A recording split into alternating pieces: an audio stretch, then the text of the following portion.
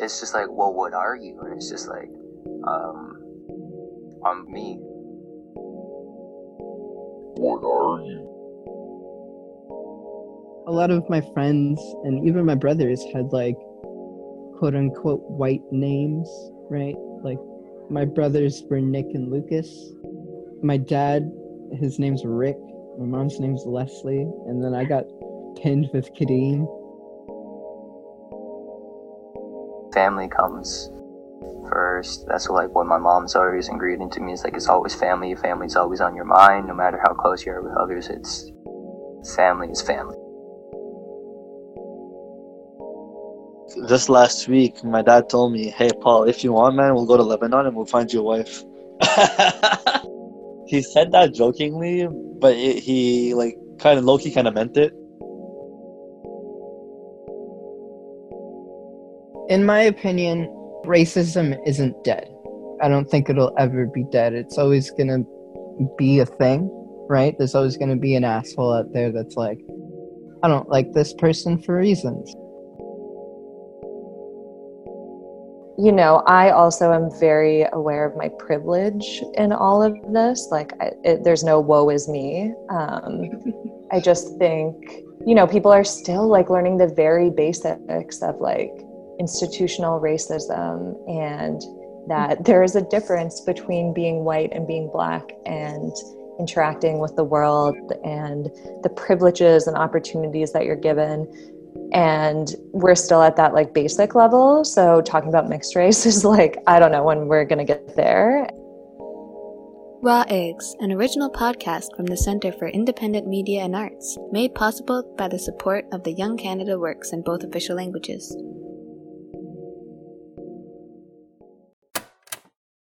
Wait, what's in there? I think it's other people's opinions. I'm scared. Shh, it's gonna be okay. In my opinion, racism isn't dead. I don't think it'll ever be dead. It's always gonna be a thing, right? There's always gonna be an asshole out there that's like, I don't like this person for reasons. And we live in a country where you can say that and other people can be like, hey, I don't agree with you. And they can say that too.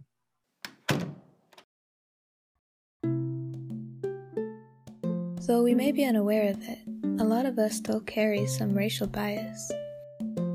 But we have the capability, as individuals, to acknowledge it and choose how we react. Problems are only created when there's a lack of understanding one another. Ignorance is only bliss for the ignorant. Our greatest tool among all of this is learning all of the truths and the facts, rather than continuing to build opinions. Then the picture will become clear and we can start working on our solutions. Hi, I'm Naomi.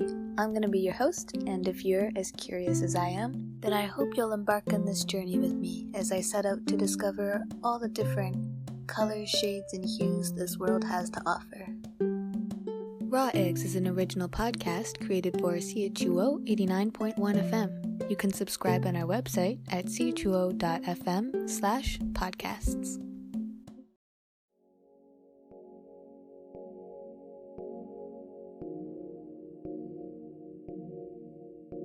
The term "I don't see color" to me is just, it comes off as dismissive, because of course you do.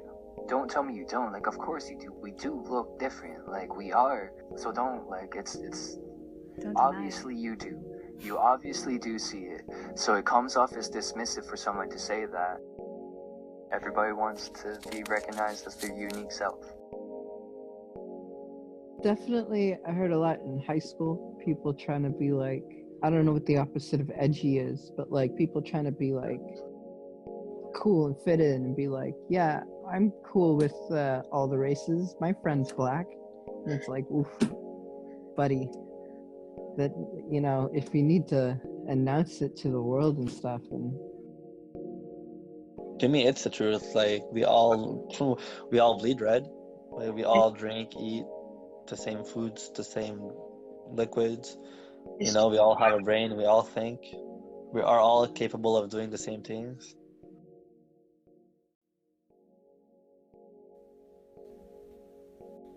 You hear the term systematic racism or institutional racism buzzing around a lot lately, and with so many conflicting opinions in the media, I was curious what this meant to other multicultural Canadians. You know, I also am very aware of my privilege in all of this. Like, there's no woe is me. I just think, you know, people are still like learning the very basics of like institutional racism, and that there is a difference between being white and being black, and interacting with the world, and the privileges and opportunities that you're given. And we're still at that like basic level. So talking about mixed race is like, I don't know when we're gonna get there, and like don't think that needs to be the focus right now.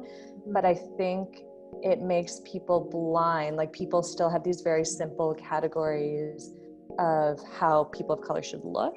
Right. You know, like I think even that I was called Pocahontas in high school was because of a cartoon or like these images that people saw.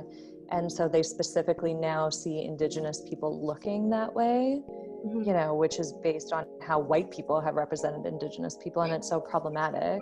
Right. So that now people are like, oh, well, you don't look Indigenous, or you don't look that way, or you don't look this way. And it's like, why? Like, what is this based on that you think a person of color looks this specific way?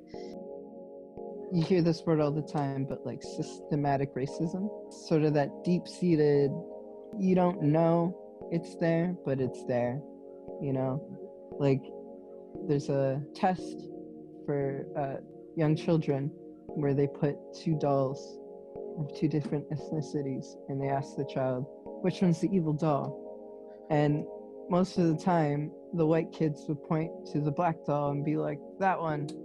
And it's like, that really shows how a child raised in that sort of environment can like pick up those things very early on and sort of make those values that they see around them, induct them into their own core values. And it's like scary.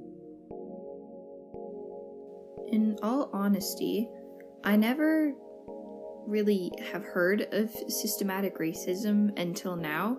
I mean, I've heard of things happening that fall under that category, but not really the term itself. I find it pretty underhanded. The people that do this seem to be trying to hide it to some extent, but at the same time, when it's happening to you, you know exactly what's happening. And it doesn't hurt any less than them just being outright racist towards you. In some cases, I find it to be worse.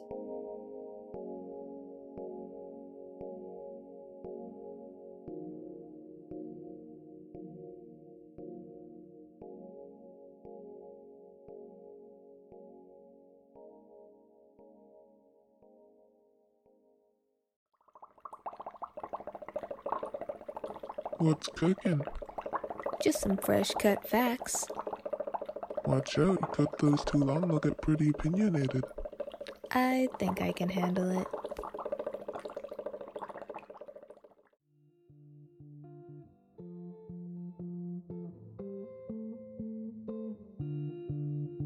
You know, you're not born a racist or anything, and you're not born wanting to defend yourself from racism. Like, our brains aren't programmed to know that, you know, other race bad, you know, like that's not a thing that happens. And like, they obviously don't know if they have to defend themselves like that. They don't know why that is, you know? They're just sort of, I don't want to say uneducated, I don't want to say like unaware. They're sort of unaware of how that is and why that's wrong and why it shouldn't really be.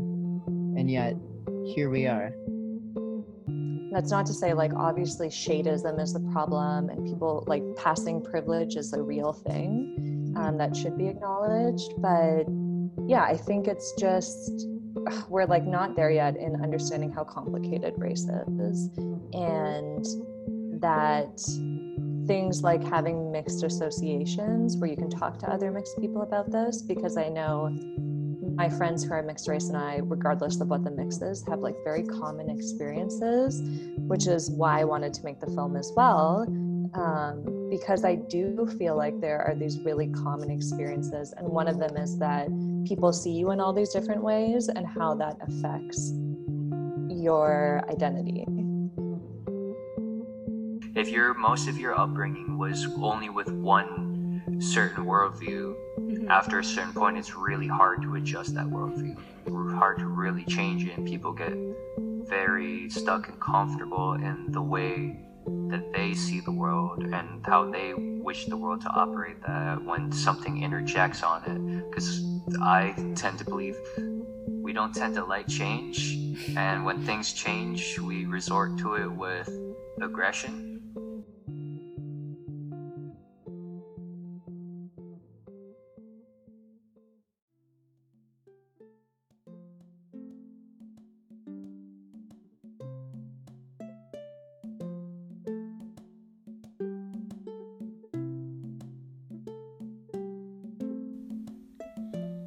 As much as we're blessed to be living in a time with so much information available to us, it can be a double-edged sword sometimes, because it's hard to know what's true and what isn't. But the truth is that nothing's black and white. There's so many beautiful colors, shades, and hues, and the only thing that we should be afraid of is miseducation. Because without the right amount of understanding, we start to create prejudice and fear and anger. This is Raw Eggs, where we set out to find the perspectives of other multicultural Canadians. And I'd like to thank all who participated in this episode. Kadeem Pancham, an Ottawa-based musician.